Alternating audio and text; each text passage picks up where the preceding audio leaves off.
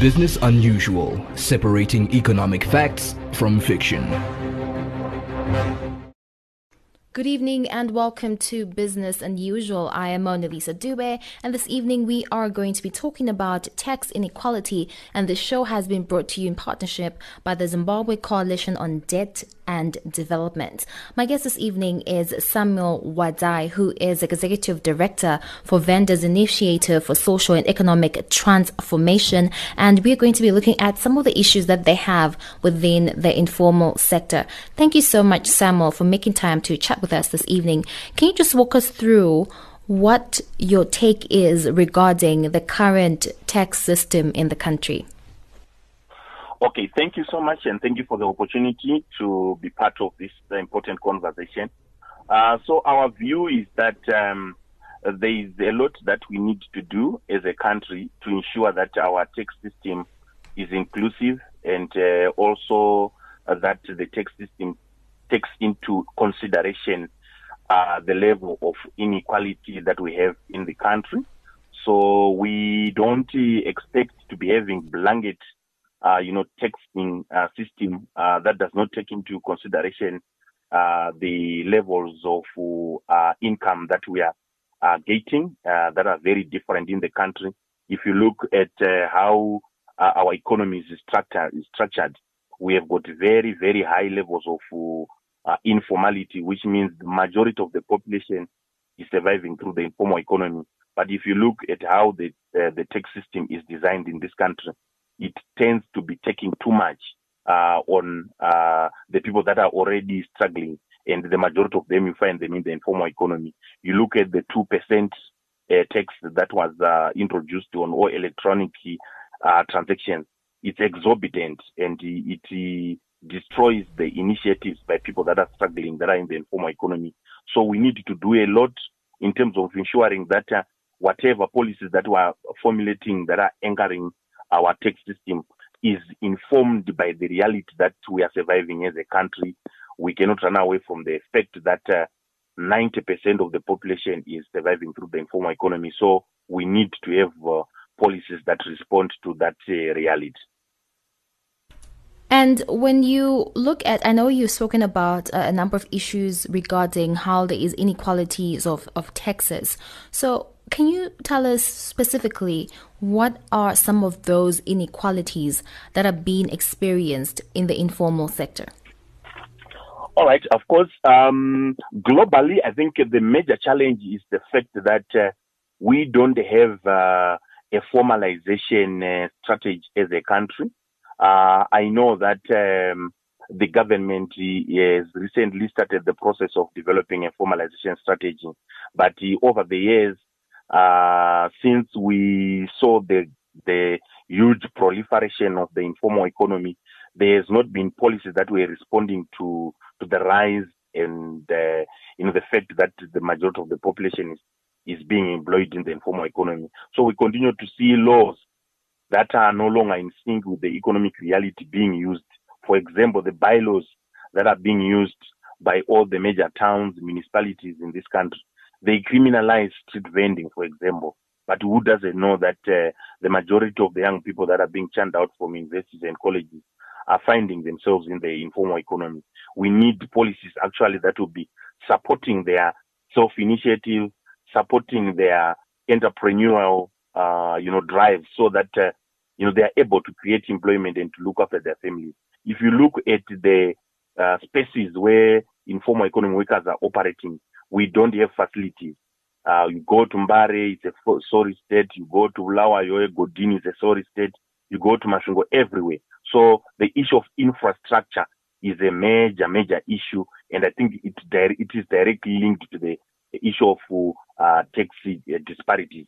If you also look at the issue of lack of access to finance, the way that our financial institutions are designed, they don't cater for people that are coming from the margin, or people that are in the periphery of our economic discourse. So we need policies that also respond to the fact that we are coming from different backgrounds, the fact that we have got young people that are being churned out from universities and colleges, and they need support. Last but not least, the issue of the bylaws that are being, that are being used by the majority of the municipalities throughout the country, they are no longer in sync with the economic realities that we are surviving right now. That over 95% of the population is surviving through the informal economy. That's where they are employed.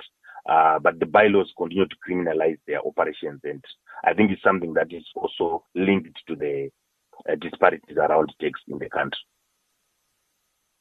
Right. It's very interesting that you say that, Samuel, because I've had, different guests on the show talking about various issues. Maybe it could be ZIMRA or the tax metrics.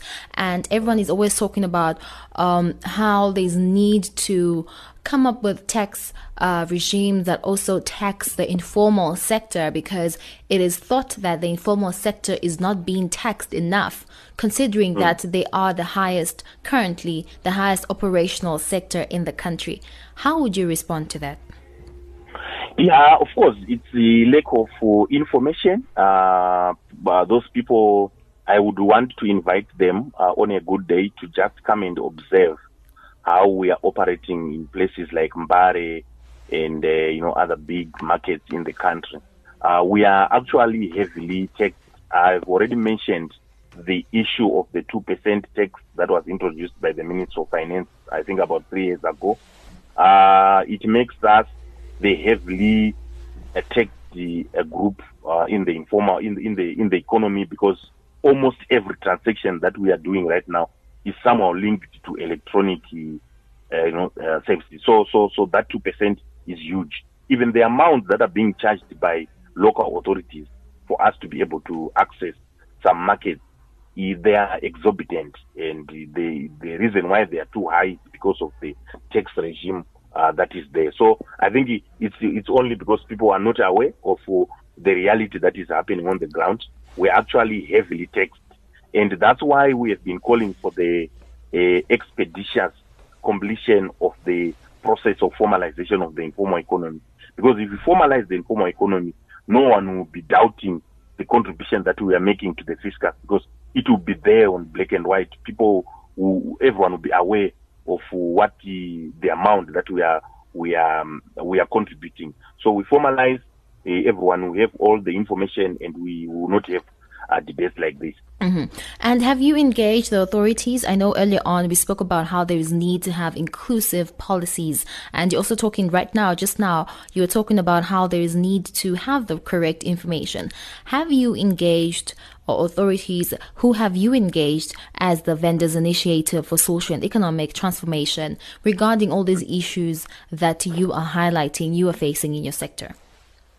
Of course, we engage the authorities, the government. Our parent ministry is the Ministry of Women Affairs, Community and SMEs Development. We have been engaging them since the VISET was formed as an organization, that about 10 years ago. We have made progress in some aspects of the issues that we want to be changed, but I think we can still do more in terms of changing the working environment of workers in the informal economy. We have also been engaging with the Ministry of Public Service, Labour and Social Welfare, because they are the ones that are championing the development of a formalization strategy for the informal economy. And to us, some of the challenges that we are facing will be answered easily if we have a formalization strategy in place, because it will speak to issues like infrastructure, issues like access to finance, issues like capacity development, entrepreneurship, and all the other relevant issues to our sector. So yes, we've engaged them, local authorities. We've worked with almost all the major local authorities in the country: Harare City Council, Bulawayo City Council, Gweru, Masvingo. We have been all over the country trying to give alternatives, so that because for example, we have done a lot of research, and we have put in place alternative policies that we have shared with the local authorities to say, look, other countries managed to change the way that they interact with the players in the informal economy by doing 1, 2, 3, 4, 5 things. Let's try that and see where that will take us. So we've done a lot of work. We've provided policy briefs. We have created the spaces for engagement. We have actually assisted, for example, Harare City Council in the setting up of an informal economy working group, which brings together all the key stakeholders in the informal economy ecosystem, so that people just have an opportunity to discuss about the issues that affect players in the informal economy.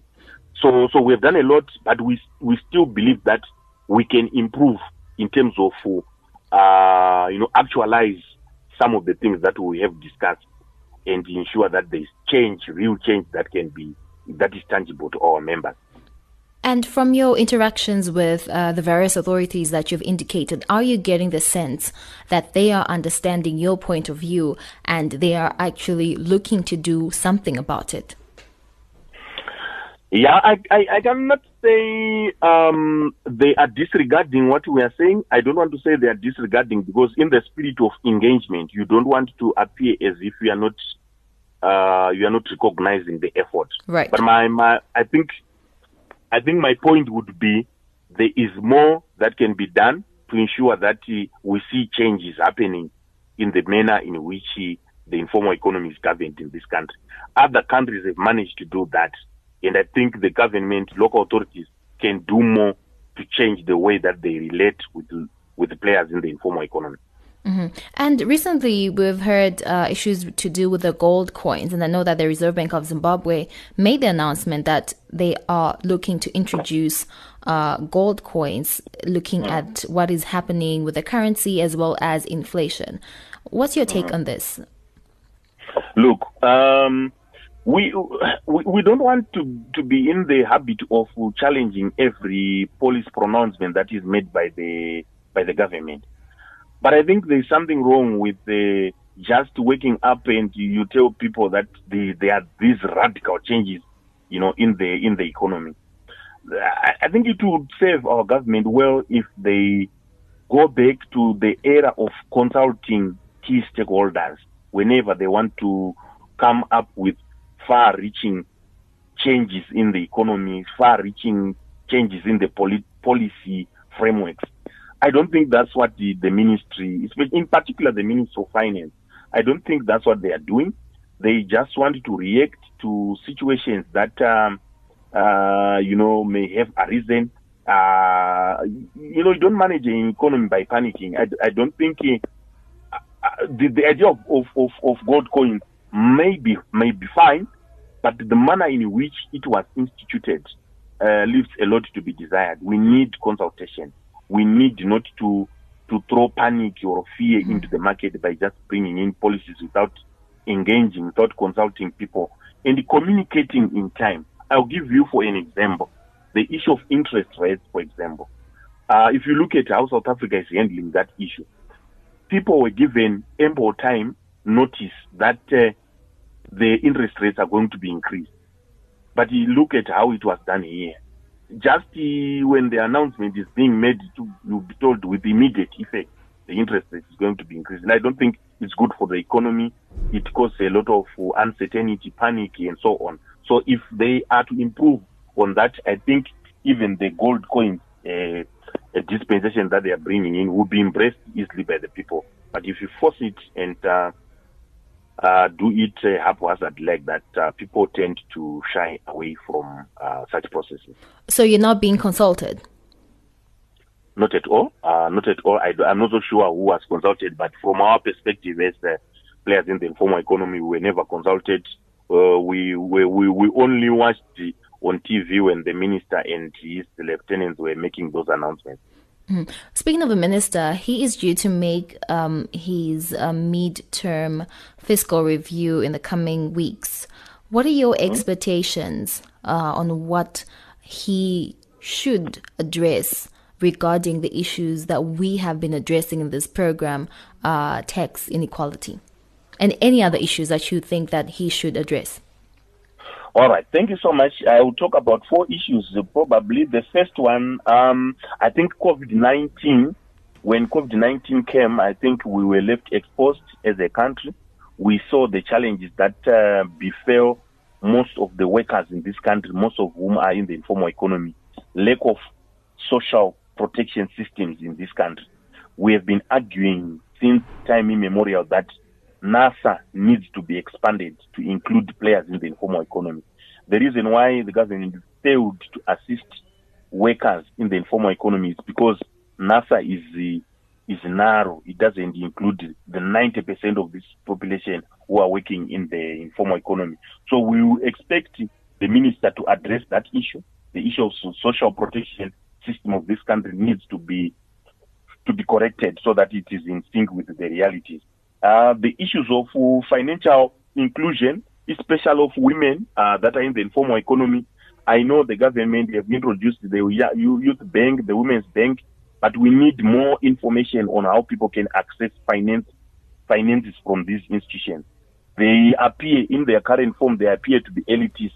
It's very difficult for my mother, Anemusika, in Mbare there to be able to access some of these finances. You need to be seriously connected to get this money, and I think the requirements should just be relaxed.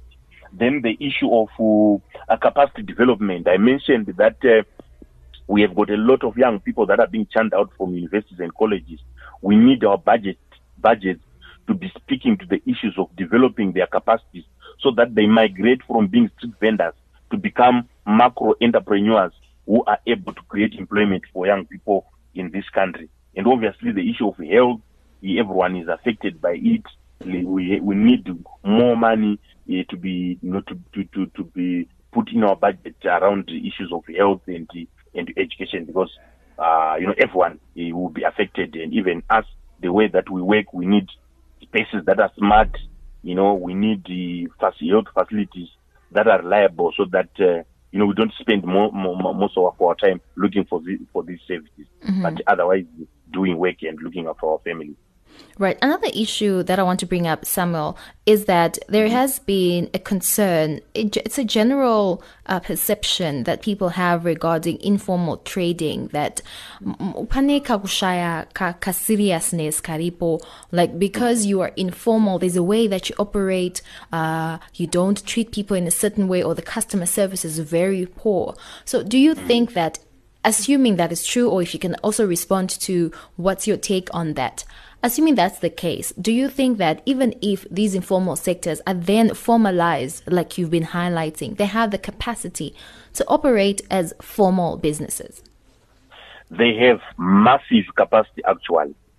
Remember, my sister, over 62% of people that are in the informal economy are people with the higher and tertiary education. They are not people that are just going into the streets because they want to be there. There are people who could not get absorbed in the formal business, in the formal job market. So they opted for that. So you find lawyers in the streets. You find lawyers like Tutenge Sama Madomas. So it doesn't mean these people do not have education, or they don't know how to get organized and do their business in a manner that is smart. What we need to do as a country is to embrace them, to recognize the work that they are doing, and build their capacities, like I'm saying. Issues of communication that you are talking about. We accept as an organization that we have got some bad apples who may be unable to interact with their customers in a manner that is human. But the majority of our members, they realize the fact that they are actually working, and you need to create good working relationships with your customers and even authorities. So, of course, you find bad apples, but I know that the majority of our members do business in a manner that shows etiquette, in a manner that shows, a brilliance, and that's why the majority of them are growing their businesses. As we wrap up the conversation, Samuel, I know in this program you have went to lengths to explain to what some of the policies that you expect to be put in place, and what are some of the recommendations that you've been lobbying for, that they should be included to make sure that this tax burden is eased on the informal sector, which happen to be the vulnerable and the marginalized in the country. What is it, as we wrap up, what you would say would be one of the key issues that can promote tax justice in this country to make sure that we are aligned by the Constitution, to the Constitution, rather? All right. I think the first point would be to say we need to realize that we are not an equal society at all. The levels of inequality in this country are just staggering. So we cannot then have a tax system that does not recognize that fact.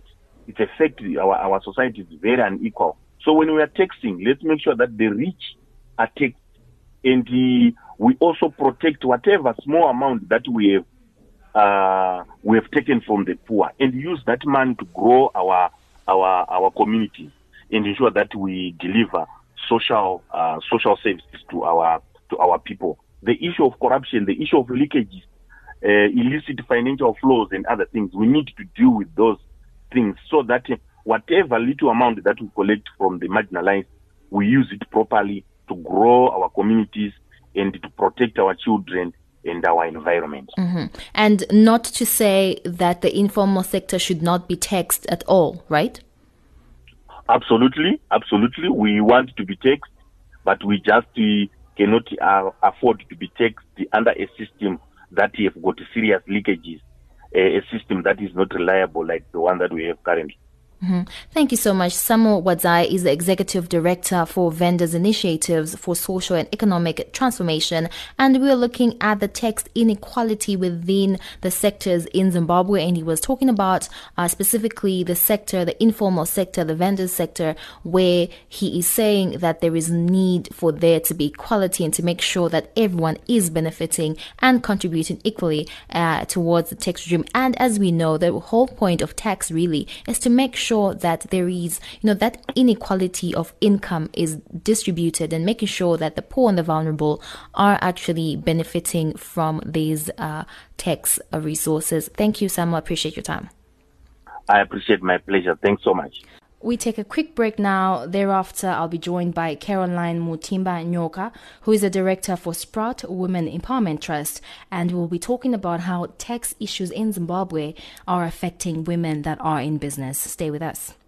ZFM Stereo turns 10 this August. We have a lot to celebrate, and we want to include you, our advertisers and partners, in our celebrations of #ADecadeOfZ. We have a special advertising promotion for all those who've been at our side over the last decade, and we want to invite all of you who may have never had a chance to advertise with us before. We're offering a massive 20% discount on all advertising on ZFM Stereo and our digital pages all the way up to our birthday. This promotion runs up to the 15th of August 2022. Take advantage of this opportunity and unlock the power of radio advertising for your business. Make a booking before the 15th of August. Just send an email to sales@zfmstereo.co.zw. That's sales@zfmstereo.co.zw. ZFM Stereo, my station, your station. #ADecadeOfZ. Welcome back to Business and Usual. I am Mona Lisa Dube. I am now joined by Caroline Mutimba Nyoka, who is a director for Sprout Women Empowerment Trust. Now, earlier on, Caroline, I was having a conversation with Samuel and was talking about some of the tax-induced inequalities that are being experienced by people that are in the informal sector. But I would like you to speak specifically on how women in business are being affected by some of these tax inequalities. So when we look at some of the inequalities that women are facing as a result of tax injustice, we cannot run away from the fact that the burden of unpaid care work is one of the major issues that is affecting women. What do I mean by that?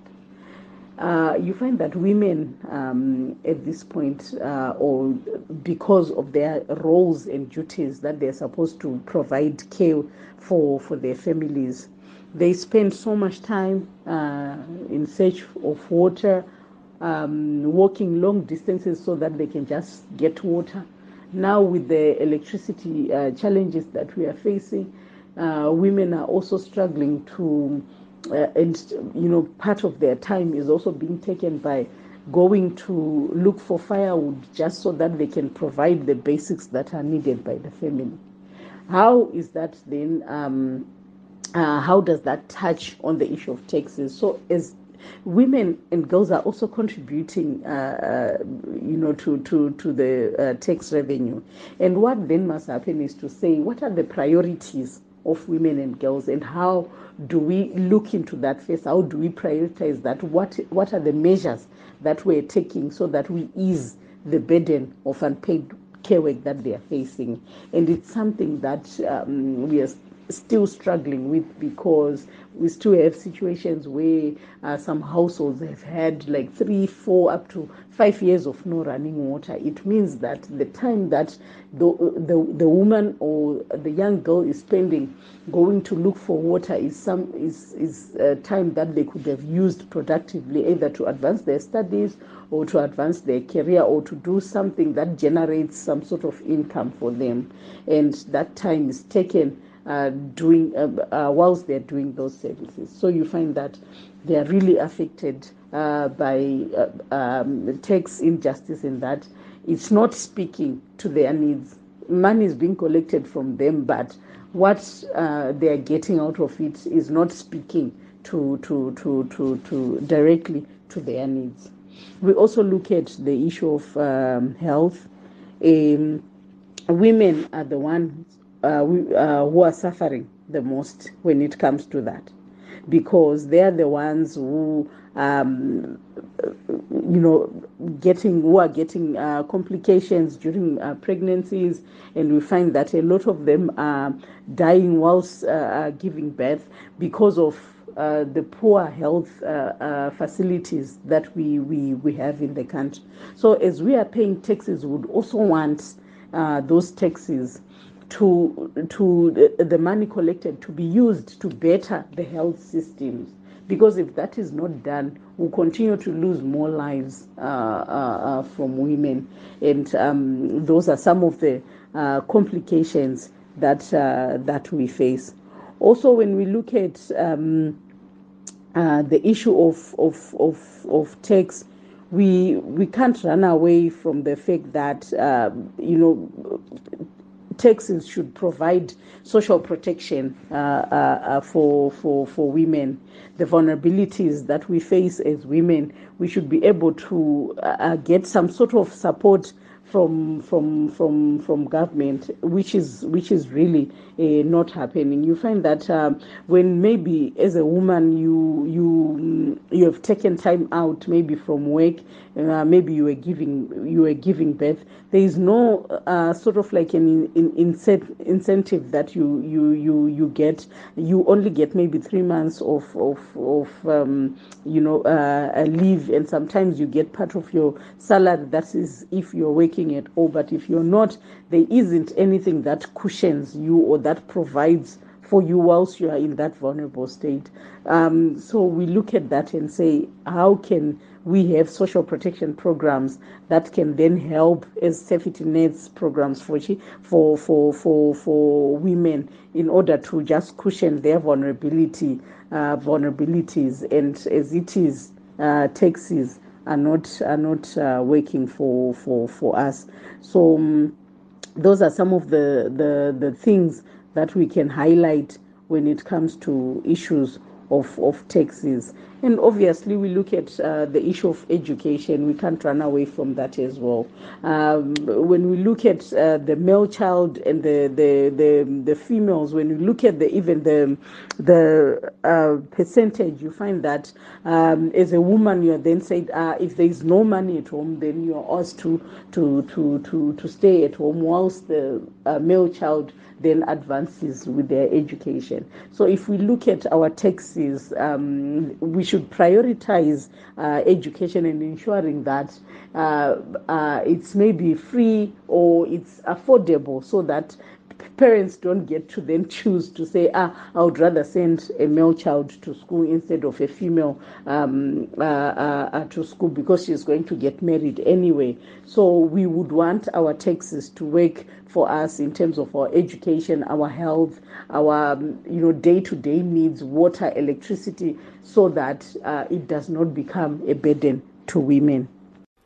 And when you look at all these challenges that we've highlighted, and also just the general social and economic challenges that are being faced by women in Zimbabwe, how can taxes be made to work for women? So when we look at the issue of taxes, they should work for us as women in many ways. When you look at even the education system, if schools are very expensive and I have a boy and a girl child, most parents would then choose to say, this girl is going to be married anyway, let's educate this boy child. So you find that many young girls will not be able to advance with their education because parents are put in a space where they have to choose because of the financial difficulties that they'll be facing. So we would want, as women, for the taxes to work for us in terms of education, ensuring that education is accessible to all and also it's affordable. If it can actually be free education at maybe primary level, to allow the girl child not to be disadvantaged at that point. I think taxes should work for us in this way. Also, taxes should work for us in terms of health. So you find that women are walking very long distance sometimes to just go and give birth at clinics that are very far from where they are. So if we increase the clinics that we have and ensure that they are closer to where people are, and ensure also that they are of high quality and they have the medication that is needed in those spaces, then women can easily access these facilities and they can really get assistance and can be helped instead of having many women dying whilst they're pregnant and others giving birth at home because the facilities are too far. So we would want our taxes then to work and strengthen our health system. Same as when we look at the day-to-day things that we need. We look at access to water, access to energy, to electricity, because you find that women are the ones who are also in need of this energy at home. And so the businesses that we used to do like sewing, the businesses that we used to do like baking and cooking, we cannot do that well because there is no provision of those very basic services. So we would want, of course, our the taxes or the monies that we are paying towards taxes to speak to our immediate needs. We want water running in our taps, and when we look at it, we have households that have gone for over 5 years with no running water. What it means is that a lot of time is being spent by women going to look for those basics, and so our taxes should speak into those problems so that they are addressed and women, the burdens that women are facing can be eased in their day-to-day business. And what would be some of your recommendations to make sure that there is the promotion of tax justice in the country? I think to conclude, it is really important to look at tax and how that can be, distributive justice when we tax the wealthy more than we are taxing the poor. I think it's important to look at it as we head towards equity, and not just looking at it from saying it's equal, everyone is being taxed the same. The way we are getting our money is not the same. There are people with more and those that are struggling even to get a single cent. So it's important for us to look at that and say, how can we talk about equity around issues of tax justice? How can we tax more to those who get more, so that we can be able to put more money in our coffers and be able to even provide for those who struggling to get their basics met. And that is another way or a tool that can be used to ensure that there is more money in our coffers to cover some of those expenses. I think it's important to look at that. But generally, taxes should just speak to the needs of the people. And what we are seeing right now is that we as women are still facing the very same burdens that we would want our government to look into, especially knowing that we are also contributing to the national coffers. We would want the money that we are contributing to speak to the immediate needs that we have: proper healthcare systems, provision of water, electricity, ensuring that education is available to both male and females. And I think that way, we can start improving the lives of our women and girls, and it becomes crucial in ensuring that development happens, growth happens, and we build stronger communities that way. Thank you. Thank you, Caroline Mutimba Nyoka, the Director for Sprout Women Empowerment Trust. And we're talking about how tax inequalities are affecting women that are in business. We take a quick break. Thereafter, we continue with the conversation with the chairperson of the Parliamentary Portfolio Committee on Budget and Finance. ABHR is proud to present the following job opportunity. A top private school in Rwanda is looking for a top-notch head of boarding. The school is co-educational, has 1,800 students and a boarding capacity of 108. Interested candidates, please send your detailed CV with salary expectation to human resources at abcommunications.co.zw. Subject in your email must be head of boarding. Thank you for staying with us here on ZFM Stereo. I'm Monalisa Dube, and this is Business and Usual, which has been brought in partnership with the Zimbabwe Coalition on Debt and Development as we delve into tax inequalities in the country. Now I'm joined by the chairperson of the Parliamentary Portfolio Committee on Budget and Finance, Honorable Matthew Nyashanu. Thank you so much, Honorable, for your time. When you look at the current tax system in the country, would you say that it is redistributive, which is the role of taxes in any country? Taxation is a very important government tool that government uses to redistribute wealth among its people. In other words, I'm saying taxation is used as a means by government to raise revenue, which then is redistributed as government undertakes various programs in the country. We have direct and indirect taxes, which contributes to the tax regime of a country. I can summarize by saying there are three forms which the government uses to redistribute wealth or government income.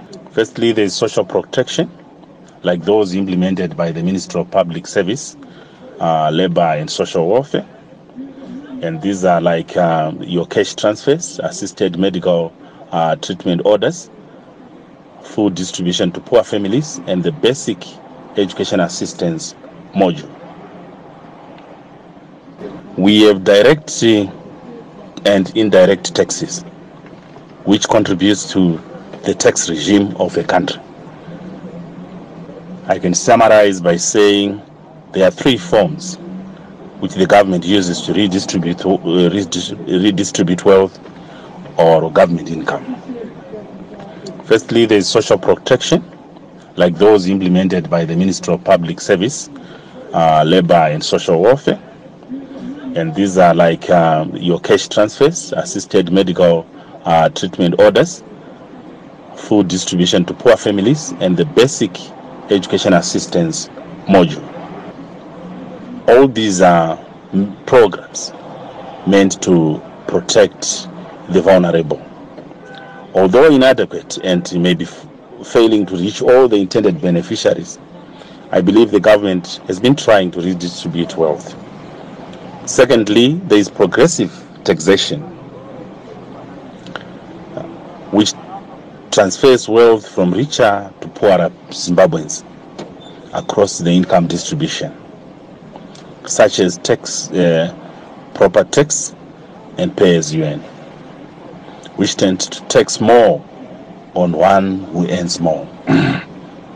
There's also some policies that tilt economic outcomes in specific markets to benefit people with lower incomes, such as minimum wage laws for poor employees, so that they are cushioned from various economic hardships.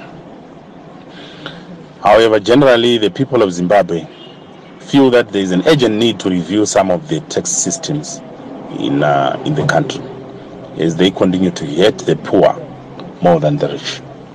Some people have been calling upon government to introduce what we call wealth tax, which seeks to tax certain percentages on all people who are considered to be rich, people earning above a certain threshold, and the money is collected then used to support the poor people, say in the education sector or in the health sector. Right. And what policies can the government, or what policies has the government adopted to make sure that this is spread out evenly and to ensure that the poor are not further marginalized? In the case of Zimbabwe, I believe that the government revenue has been shrinking and most companies have closed and a lot of people have lost their jobs. It is estimated that the Zimbabwean economy is being driven by the informal sector, which constitute a bigger share in terms of economic activities. Sadly, this sector is highly informal, and thus the government can hardly tax, hence the introduction of the intermediate money transfer tax, which tries to capture every economic situation. We must also understand from the onset that it is important that as citizens we acknowledge the fact that we need to work for our government. You know, as JF has said, the former American president, JF Kennedy, said, ask not what your country can do for you, but what you can do for your country. Ask what you can do for your country. The government has been trying to implement expansionary fiscal policies aimed at growing the economy. These policies mainly include, among others, rebates on basic commodities and increase the government spending on projects such as infrastructure. For example, since the coming in of the new dispensation, the government has increased the spending on capital projects, which in turn has increased demand circulating in the economy and created employment.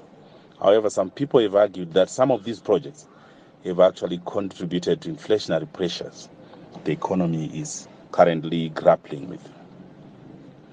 The government also sometimes review the tax brackets to cushion the poor employees, which stands at around 25,000, which is not being taxed, while those earning between 25,000 and 60,000 are being taxed at 20%. Those between 60,000 and 120,000 are being taxed at 25%. But it is important for the current government also to invest in taxes that redistribute from the rich to the poor. We understand that Fight Inequality Alliance Zimbabwe has submitted a petition to Parliament calling for policies and measures to be implemented to make sure that these issues are addressed. Have you received this petition, and how are you handling it? It is true that there's a petition before Parliament, which was brought in by Fight Inequality Alliance. The committee is currently reviewing the petition and will soon engage the relevant organization for oral evidence to fully appreciate their position before embarking on an inquiry with other relevant government ministries and departments, namely Ministry of Finance and Economic Development and the Zimbabwe Revenue Authority. After this, we will be able to analyze and come up with a report, which report will then be tabled in the Augusta House. This process must be completed before the end of the fourth session of the 9th Parliament. I believe the current government is a listening government, and some of these proposals have been discussed in Parliament and other platforms, such as the pre-budget seminars. as a committee, we support the proposal to introduce a wealth tax in the country. And we will continue to engage the Ministry of Finance and Economic Development to closely look at the proposal and adopt the best way to implement such, as it must be implemented in such a way that it only target the intended people and not yet the poor. And in previous conversations that I've had on this program, a lot of stakeholders are talking about how the 2% tax is affecting a lot of Zimbabweans. You know, those that are in employment are saying it's a double tax because they have other taxes that they are expected to pay as employers or as employees. What is your take on this? And in your opinion, how can it be addressed? It is true that there are some critics who are saying that the 2% tax is choking poor Zimbabweans because it is double and triple taxes them in online transaction. I think you all heard the Minister of Finance and Economic Development saying that the IMTT tax is here to stay and has really contributed immensely to the social sector and also to the infrastructure sector, taking cognizance of the fact that it has contributed immensely to the construction of the Harare Beitbridge Road. So we must be able, as a society, to celebrate the achievements that we have so far earned through the introduction of the IMTT tax. I believe a tax that ultimately benefits us all is a good tax. The minister has argued that the 2% tax is a necessary evil as it reaches out to everyone, especially the informal sector, which is highly unbanked. Yes, the proposal that the 2% be pegged at a figure above the PDL as measures to cushion the poor is welcome. However, the major challenge the government continues to face is that of the shrinking economy and economic activities, which then makes it difficult for it to maneuver and grow the revenue base. Therefore, there is a lot that the government has to do in terms of growing its cake. The government must leverage from the mining sector, which has the potential to boost revenue and redistribute wealth among the communities where mining activities are taking place. Right. Thank you so much, Honorable Nyashanu, the chairperson of the Parliamentary Portfolio Committee on Budget and Finance, for your time and for your thoughts on this matter. And that concludes this episode of Business Unusual. I am Mona Lisa Dube, and this was brought to you in partnership with Zimcode, and we'll be back with different conversations next week. Stay with us here on ZFM Stereo. Business Unusual, separating economic facts from fiction.